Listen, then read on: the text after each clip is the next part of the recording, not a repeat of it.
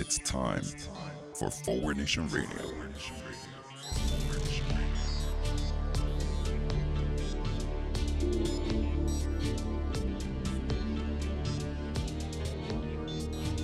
Now here he is, the host of Forward Nation Radio, David Leventhal. The NFL season began this week. And for those of us living in the New York area, the NFL season ended this week. You know what the only thing worse than being a Giant fan is? Not fair to say being a Jets fan, although that's possibly a good answer. The only thing worse than being a Giants fan is being a Giants fan married to a Patriots fan. Yeah, it might be rationalization, perhaps. It may sound like rationalization for me to say that I'm glad, basically, that I can now forget football for the next 52 weeks. Because, frankly, there is nothing to like about the NFL and that organization. Starting to fit the theme of today's show with its antitrust exemption that insulates it from competition. And going off in many directions from there. Anyway, I'm David Leventhal. This is Forward Nation Radio. Thanks for joining us again for our show on competition. But first, of course, a little bit on the news. Starting with, remember how there was a big mass shooting at Walmart recently? Well, Walmart and some other retailers have finally decided that it's time to fight back. And in light of several mass shootings, as always, in the last week or so, Walmart and several other retailers have announced that they will be taking some big steps regarding guns. They will be discouraging anyone from carrying weapons in their stores. Wow, that is powerful stuff. That's where we are in America, Trump era 2019. That people are discouraged from carrying weapons into stores. I hope we can discourage ISIS from bringing bombs into our public places. That would be a nice solution to everything. The fact that I don't think this is going to be much of a solution, well, this policy, which most of us find too timid, and seriously, that's all we can do, is too much for, I want to say Second Amendment advocates, but I guess I want to say gun lovers, gun fuckers. The people who responded to this decision by deciding that it would be a good idea to bring all of their weapons into Walmart stores and display them prominently while they walk around Walmart stores. Ah, yes, this is the way these people respect the memory of all those who died in a mass shooting in a Walmart store. How nice. Second Amendment advocates, gun lovers, gun nuts, gun fuckers? Nah. They're just fucking morons. Anyway, speaking of fucking morons, John Bolton was fired this week. Yes, John Bolton, the longest serving national security advisor of the Trump administration. Well, John Bolton, of course, says he wasn't fired, that in fact he quit. President Trump says he was fired. This is actually a remarkable moment in Trump administration history. This absolutely may be a first. Donald Trump says yes. John Bolton says no. Is it possible that one of them is telling the truth? This is probably a first. It looks like, unless there's a third option here, that either John Bolton or Donald Trump is telling the truth. Anyway, since Bolton, despite being rather rabid, was the longest serving national security advisor, we are going to devote our next show to reviewing his accomplishments. We will be Hold on, I'm getting word from the booth. Oh, I'm sorry. No, our crack staff has been able to pull together a compilation of John Bolton's accomplishments for this very show, just a couple of days after announcing the resignation, or firing, or, whatever. And so we will now review John Bolton's accomplishments as National Security Advisor. Okay, that was our discussion of John Bolton's accomplishments as National Security Advisor. We hope you enjoyed it. We'll try to put a list up somewhere, or we'll review this list later on for those who have a hard time keeping all that in their memory. Anyway, that is actually the good news. The fact that John Bolton apparently accomplished absolutely nothing while he was National Security Advisor is actually the good news. Because the man is certifiably insane, as I have been talking about on this show since he was first nominated. Actually, probably from before he was first nominated. A man who had no business being anywhere near a national security apparatus and who never met a potential war that he didn't like, actually didn't accomplish anything working for President Trump. And that really is something to celebrate. John Bolton, who will take his long-time record of public service, over a year as it turned out, I had no idea it was that long, will take his long record of public service and will not leave it. In fact, he will be leaving our government, but he will continue in public service. Undoubtedly, he will be going back to Fox News, where he will be free to continue to lie to the American public. John Bolton, we hardly knew you. Anyway, see, I could say something nice about Trump. I could say that he didn't listen to the moron who he appointed as National Security Advisor. I could say that President Trump's instincts may be better than those of John Bolton. High praise indeed. In fact, I'm reminded the last time I was able to supply such praise was during the George W. Bush administration, the Boy George administration, where when our Iraq war was shown to be an obvious fiasco and that we were lied to get into it, we were able to say, like our president, well, George Bush, better than Saddam Hussein. Really an amazing moment here for our president. Better than John Bolton. And this, of course, Trump's instincts being better than those of the warmonger, as we've learned anew this week, are despite the fact that the world will not share anything with him. Yes, the president seems to not want his daily briefings from our security apparatus, but we've gotten more evidence that our national security apparatus doesn't want to give him those briefings anyway. And, in fact, is probably withholding a lot of secret information from the President of the United States because, like his son-in-law and most of the rest of his administration, the President of the United States could not get a security clearance if he had to actually get one. We found out again this week that the President of the United States cannot be trusted with anybody's secrets, including our own. Because like a 3-year-old toddler, he feels the need to burst out with whatever information he knows as a way to show off in front of whoever's in the room with him.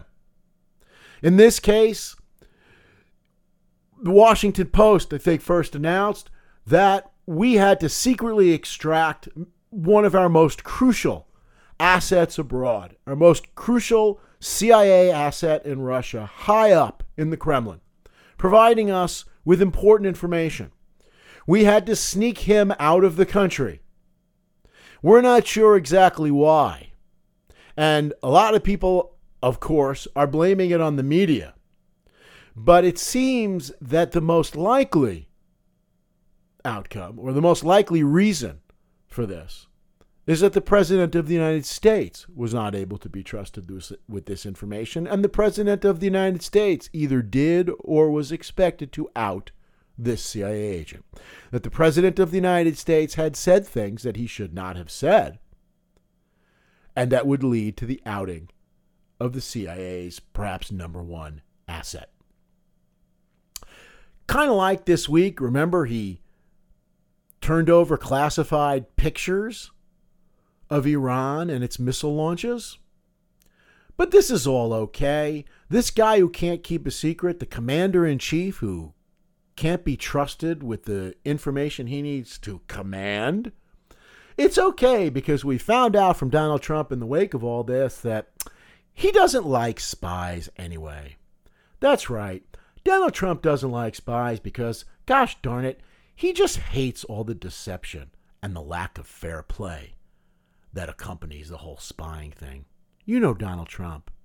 He's all about doing everything right out there in the open. He's all about directness. Anyway, speaking of Donald Trump, I guess for a little while now, I'm going to have to start calling him President Sharpie. And when I say that, and I assume most of you already know what I mean here or where I'm going with this, perhaps I'm kind of underestimating him a little bit.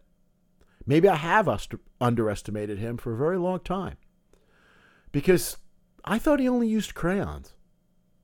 The fact that apparently Donald Trump may have used a Sharpie to bowdlerize a map of Hurricane Dorian.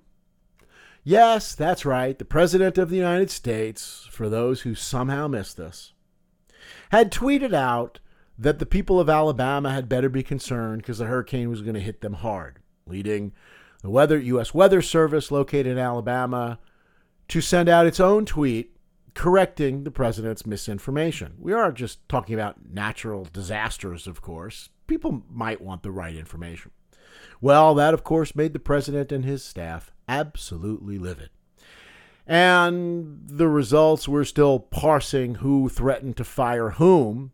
The Trump administration tells us they didn't threaten to fire people in the NOAA and the Weather Service. But, of course, just because they say it doesn't make it any more likely to be true. So it's probably false. They probably did threaten to fire all kinds of people for actually sharing information with the public, for making reality something that's, I don't know, true for people in this country.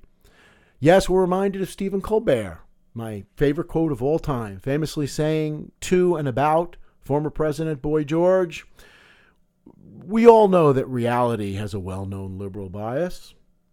So, in Trump's efforts to continue to wipe out reality, he decided that he was going to show a weather map that was clearly and obviously doctored with apparently a Sharpie pen. And if you have not seen this picture, I know you've heard the story, but look it up. The picture is absolutely worth looking at. It is beyond comical that this is what this child, this 2-year-old, thought to do. To scratch with a Sharpie, or maybe, I'm not willing to concede, maybe with a crayon on the map, a further front to say, yep, the hurricane's going to hit Alabama. This is what this child is doing. Now, to be fair, again, I think I may be giving him too much credit. Because if you look at that picture, and maybe it's just me, and maybe I'm a little too adolescent like the president, but it kind of looks a little like a penis. And I just cannot imagine that our adolescent in chief, our toddler in chief, our Sharpie in chief, could look at that picture and not immediately start thinking of the male reproductive organs. And maybe with the crayon, really, he was just, drawing penis pictures, which I expect is most of what the President of the United States does in his free time.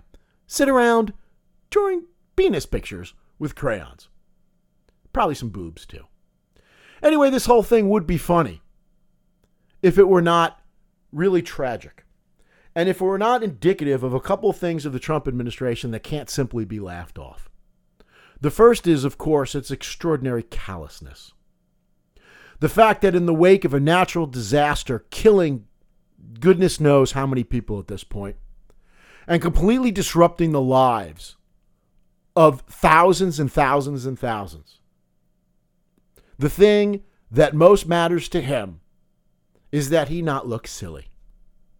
He not look like he got something wrong.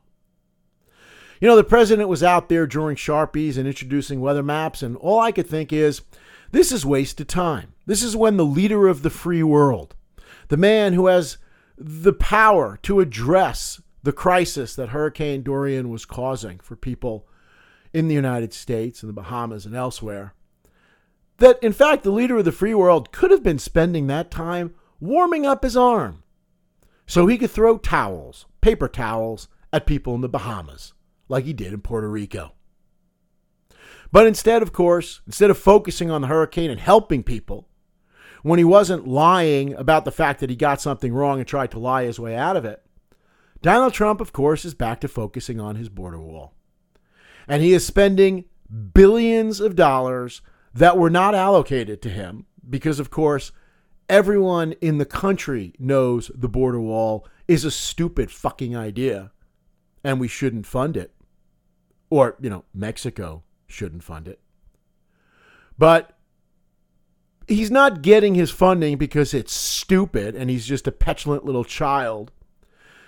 So he's redirecting funds from more important things, like schools, for the children of people, veterans fighting our wars in Iraq and Afghanistan. That's right. Among other things, Donald Trump diverted money, from Puerto Rico disaster relief, no surprise there, but also from a middle school that was going to be built for students that desperately needed it. Students who are the sons and daughters of our soldiers currently fighting our wars. This is the president's priorities. This is his callousness. But of course, the other problem that makes this whole episode not funny is again what it exemplifies regarding this administration and this president's concept of the truth and his belief in the value of the truth. How he reflects his entire political party in being at war with reality. A world cannot sustain itself if it cannot agree to at least basic factual truths. A democracy has absolutely no chance whatsoever of surviving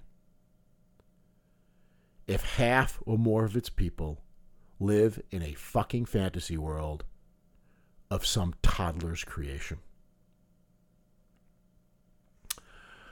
There was some news this week on a subject that I've talked about at length in the past, and that is the concept of gerrymandering.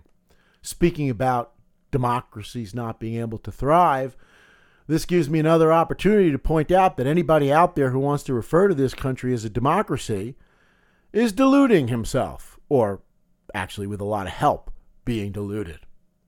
But there were a couple of happenings on the gerrymandering front in North Carolina this week. The first event, Lloyd Good. The first event is a legal decision out of North Carolina. The trial court in North Carolina State Court ruling on the North Carolina Constitution in Common Cause v. Lewis. A panel of 3 North Carolina judges unanimously struck down state legislative maps because of the ridiculous gerrymandering. That, in the court's words, were carefully crafted to ensure that in all but the most unusual election scenarios, the Republican Party would control a majority of both chambers of the General Assembly. In other words, the Republicans' efforts to gerrymander have crossed a line in taking away democracy from the people in this country and therefore violated the North Carolina Constitution. Republicans are now scrambling around this country saying, we better hurry up with those judges and replace judges around this country so we can be sure of what their decisions are going to be. Let's contrast this decision with the decision we talked about just a few months ago from the United States Supreme Court. The United States Supreme Court that is firmly in the hands of Republican apparatchiks and which, unlike the North Carolina court, somehow couldn't figure out how to recognize blatant political maneuvering that takes away the right to vote, where it is obviously in front of them. In what is obviously a rebuke to the United States Supreme Court, 3 judges in North Carolina said, yeah, we can manage to do that, actually. We can manage to call a duck a duck. Maybe it's the quacking, maybe it's all the other stuff, but we're going to call a duck a duck. Quick recap of what's going on here for just a quick recap for new listeners, because as I've noted, I have talked about gerrymandering at length on this show. Let's talk about U.S. democracy for a moment, because I had started this out provocatively by noting we don't have any. There are 3 branches, so-called co-equal branches of the United States government. First one is the executive branch. That's the President of the United States. Is that Democratic? Well, again, I need to remind people perhaps that Donald Trump, the President of the United States, got 3 million fewer votes than his opponent, Hillary Clinton. During my students' lifetime, and they have not lived for very long, this is the second time that it has happened. George W. Bush, Boy George, managing to become president despite Al Gore getting more votes. So, democracy when it comes to the President of the United States, yeah, okay, let's move on. No democracy, apparently, there. So, we have the legislative branch. The legislative branch, of course, split into two. A bicameral legislature. One is the United States Senate. Well, 40-something million residents of the state of California get 2 United States senators. A few 100,000 people and 6 times that many cows in North Dakota also get 2 senators. Between them, North Dakota and South Dakota, with probably about 1/30th the population of California, gets twice the members of the United States Senate. As I have pointed out, the United States Senate currently controlled by Republicans, despite the fact that Democratic senators represent more people and Democratic senators received more votes than Republicans. Okay, so much for democracy in the United States Senate. The House of Representatives is supposed to be the Democratic part of the United States government. It's referred to as the People's House because the people are supposed to actually put their representatives into office. But as has been noted repeatedly, has become a cliche basically. In a democracy, voters choose their leaders. In America, leaders choose their voters. And because once you capture a state legislature, as the Republicans have for a long time, for many of our states, you get to draw congressional districts and state legislative districts, because it's at that level as well. You get to draw them however the hell you want. And based on the United States Supreme Court decision, I mean pretty much however the hell you want, unless you manage to make the mistake of saying, there, now those black people won't get to vote. But if you come out and you partisanly draw districts to make sure that your opponents can never get elected, to make sure that the House of Representatives, well, at least there's a firewall to prevent you from losing control under anything but the most egregious circumstances, like Donald Trump being president of the United States, then that's apparently perfectly okay.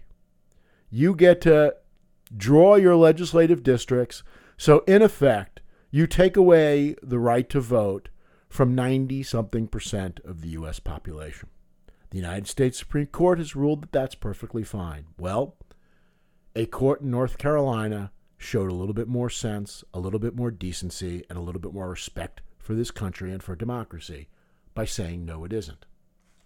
And that brings us to the other news in North Carolina, which is not nearly as uplifting, and that is the North Carolina special congressional election to fill a seat that hadn't been filled before because the Republican who barely eked out a victory the last time, it turns out, cheated.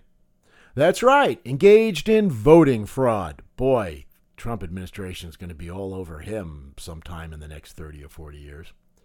But anyway, because they had to vitiate the results of the last election because the Republicans cheated, they had to do another election. And a different Republican candidate came in, and of course, the people of that congressional district voted for the party that cheated the last time. Ah, Americans. We love democracy. We certainly love competition. More on that in a few moments, what would lead to this.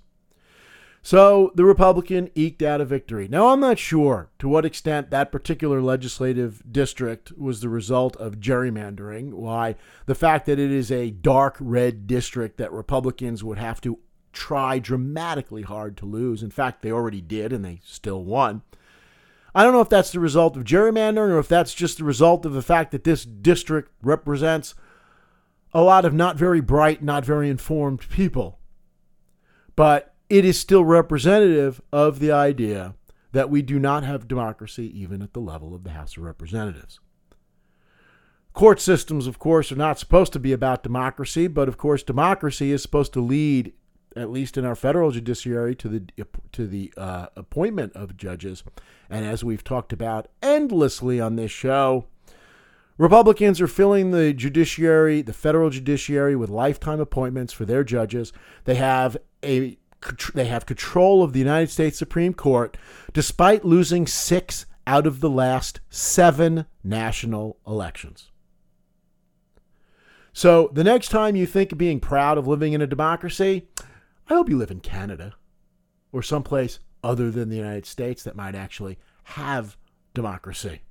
Until then, when you hear someone talk about the will of the people, make sure to guard your wallet, because there's someone who's got his eye on it. We will never be able to fix this country until we fix this country's democracy. The Electoral College, gerrymandering, and campaign funding, primarily. As bad as democracy is in the United States overall, as much as the average American voter demonstrates that we are not up to living in a democracy, the fact is, our democracy or pseudo-democracy is made that much worse by the fact that those with outsized power in our democracy are those least able to exercise it. All of this, of course, the situation where our elected political leaders show absolutely no respect for the basic constitutional principles of this country and our basic concepts of democracy, are born of the need to win, is born of our competitive nature, our idea that anything that we can do to win is okay. In a couple of my classes, the semester has started, and right off the bat, I'm getting into a discussion of what is required for a free market system and for it to function efficiently. And I talk about how one of the basic requirements of a free market system is competition. In areas where competition doesn't exist, which unfortunately describes much of our economy right now, you have market failure. But as I'm going over the importance of competition, I'm thinking about the idea that competition is basically a predicate for everything in this country. Everything we talk about, our conversations, all except the idea that competition is an unalloyed good. But is competition an unalloyed good? Is our whole competitive nature, our culture of win at all costs, really such a good thing? Is it even good in business? What does it lead to? We're told all the time, and there's certainly some truth to this, that competition gives us better toys, gives us better cell phones, gives us innovation, new products. Although it seems to me that the one thing that I can be confident gives us all those things is science. And God knows at this point the governing political party in this country sure as hell doesn't accept science as an unalloyed good. It doesn't even accept it as an alloyed good. It doesn't accept it at all, in fact. I'm not so sure, but I'll give to you that competition leads people, I guess, to work harder to design better products to make a lot of money.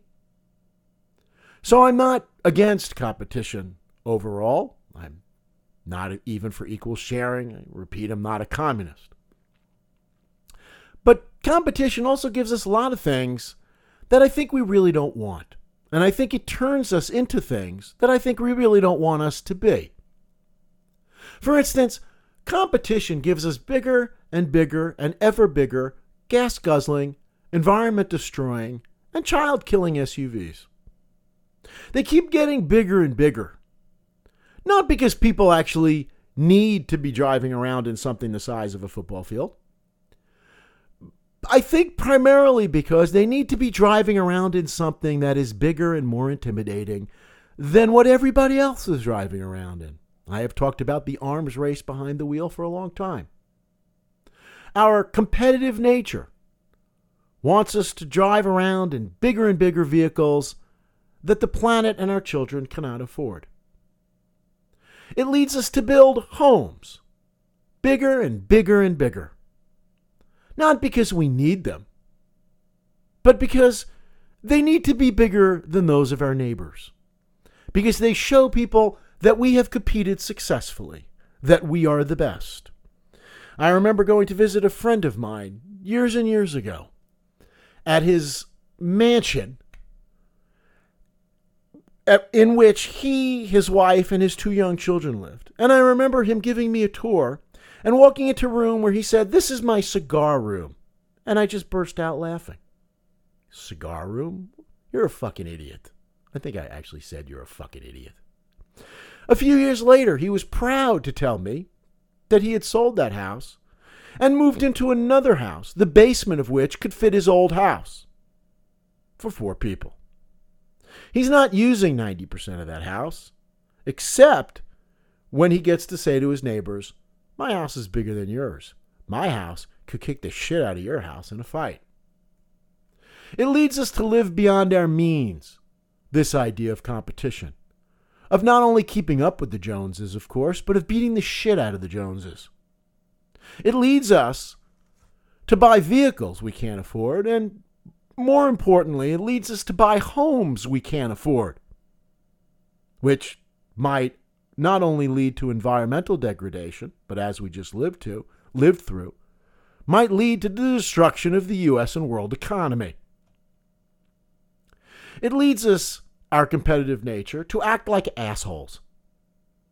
It leads us, by definition, to promote our own selfishness and our own greed. Because after all, that's what competition is about. It's not about concern for others.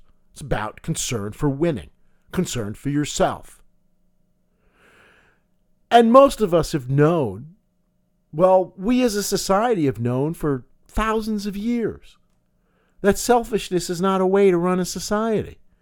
That's why we have rules. That's why we have ethics. That's why we try to inculcate decency into our young ones. An effort that is being undermined by our lifting of competition onto a pedestal. My 7-year-old son a few months ago came home from school. He was asked to write a story. And he wrote a story, I don't know where this came from, where he talked about a business that was making a lot of money, that was doing very well. So because it was making so much money, it was able to give its workers a big raise. And as a result, everybody was happy and we all lived happily ever after. I was so proud of my son, despite the fact that I really wanted to say to him, "Son, you're going to need to sit down and we're going to need to talk about how the world works."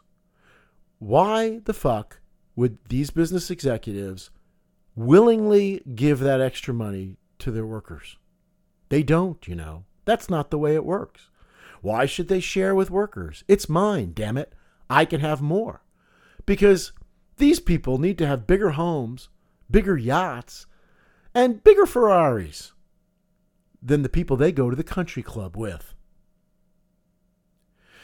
This idea of putting competition on a pedestal turns us into a society of cheaters. And yes, our competitive nature, our win-at-all-costs ideals, are what makes us such cheaters. And we are spectacular cheaters, both as humans and our businesses. It is acceptable in this country to cheat. It is acceptable for our pro athletes. Listen to my show of a few months ago on how our cheating culture has become acceptable and needs to not be acceptable. For our businesses, cheating is just perfectly normal and perfectly acceptable. It makes us into scumbags, let's face it. The way we drive on the road. I drive in traffic every day, and it's an absolute nightmare. It's not just the waste of time. I've decided that the problem is looking at what's going on in the road around me. The people who move into the exit ramp and then cut back in so they could pass 5 or 6 cars, because after all, it's a competition. A competition that saved you 6 or 7 seconds and turned you into an asshole. And it's turning most of us into assholes because we are such competitive shits. The recent or not so recent craze, I guess, to give every kid a trophy. Like everybody else in this country, my visceral reaction, and without thinking about it, the position I had for years was This is really stupid. Every kid gets a trophy. This is where we are now. We have to support people who lost and say, "Oh, you won anyway." Well, I've thought about this, and I'm actually really embarrassed at my initial reaction to this. Why the hell shouldn't every kid get a trophy?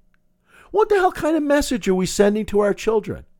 The only reason to play soccer is the hope that you win, and then you get a trophy? Winning shouldn't be the ultimate goal. Playing should be the ultimate goal. I am now all in favor of every kid getting a trophy. I'm not sure I'd call it a trophy, a plaque, a pat on the back, a reward. Congratulations for playing. So what? Some other kids are bigger. They've been playing longer. They spend more time at this, and they beat you. So what? Who cares? I had kind of almost a fight with my wife. A month or two ago, we were having a birthday party for my kids. And my wife had devised all these really creative games for kids to play. She was breaking them up into 2 teams. And she said, we're going to buy all these rewards, candy and stuff, for the winning team in all these events to have. And I said, maybe we should do it differently. Why should the winning team get the candy? Why shouldn't everybody get the candy? Why don't we do it? We'll make it somewhat competitive. The winning team gets to choose what everybody gets to have. We'll have extra candy and snacks or whatever available, and the winning team gets to choose. But everybody gets. My wife was all upset with me. What is that all about? That's not the way you do this. This competition. I said, and what are you going to say to the team, to all those kids who are at my kids' party celebrating, who lost the first 3 games and are spending the party watching their friends eat snacks? My wife, to her credit, said reluctantly, okay, I guess you're right. What is wrong with the idea that you don't have a good time, that it's not worth the effort, that it wasn't fun, that you shouldn't be proud of yourself if you didn't win? Let every damn kid get a trophy who played. You want to give a little bit bigger trophy to the kids who won? Fine. But why is everything about competition? Why isn't the message to young children, have fun playing the game? This leads us to laud all the wrong people. The people who maybe do everything to win. Yes, the U.S. women's soccer team, which gloats with a 12-0 lead. Or the soccer stars on the travel teams, who managed to beat up my son's teams 13-0 and are still celebrating.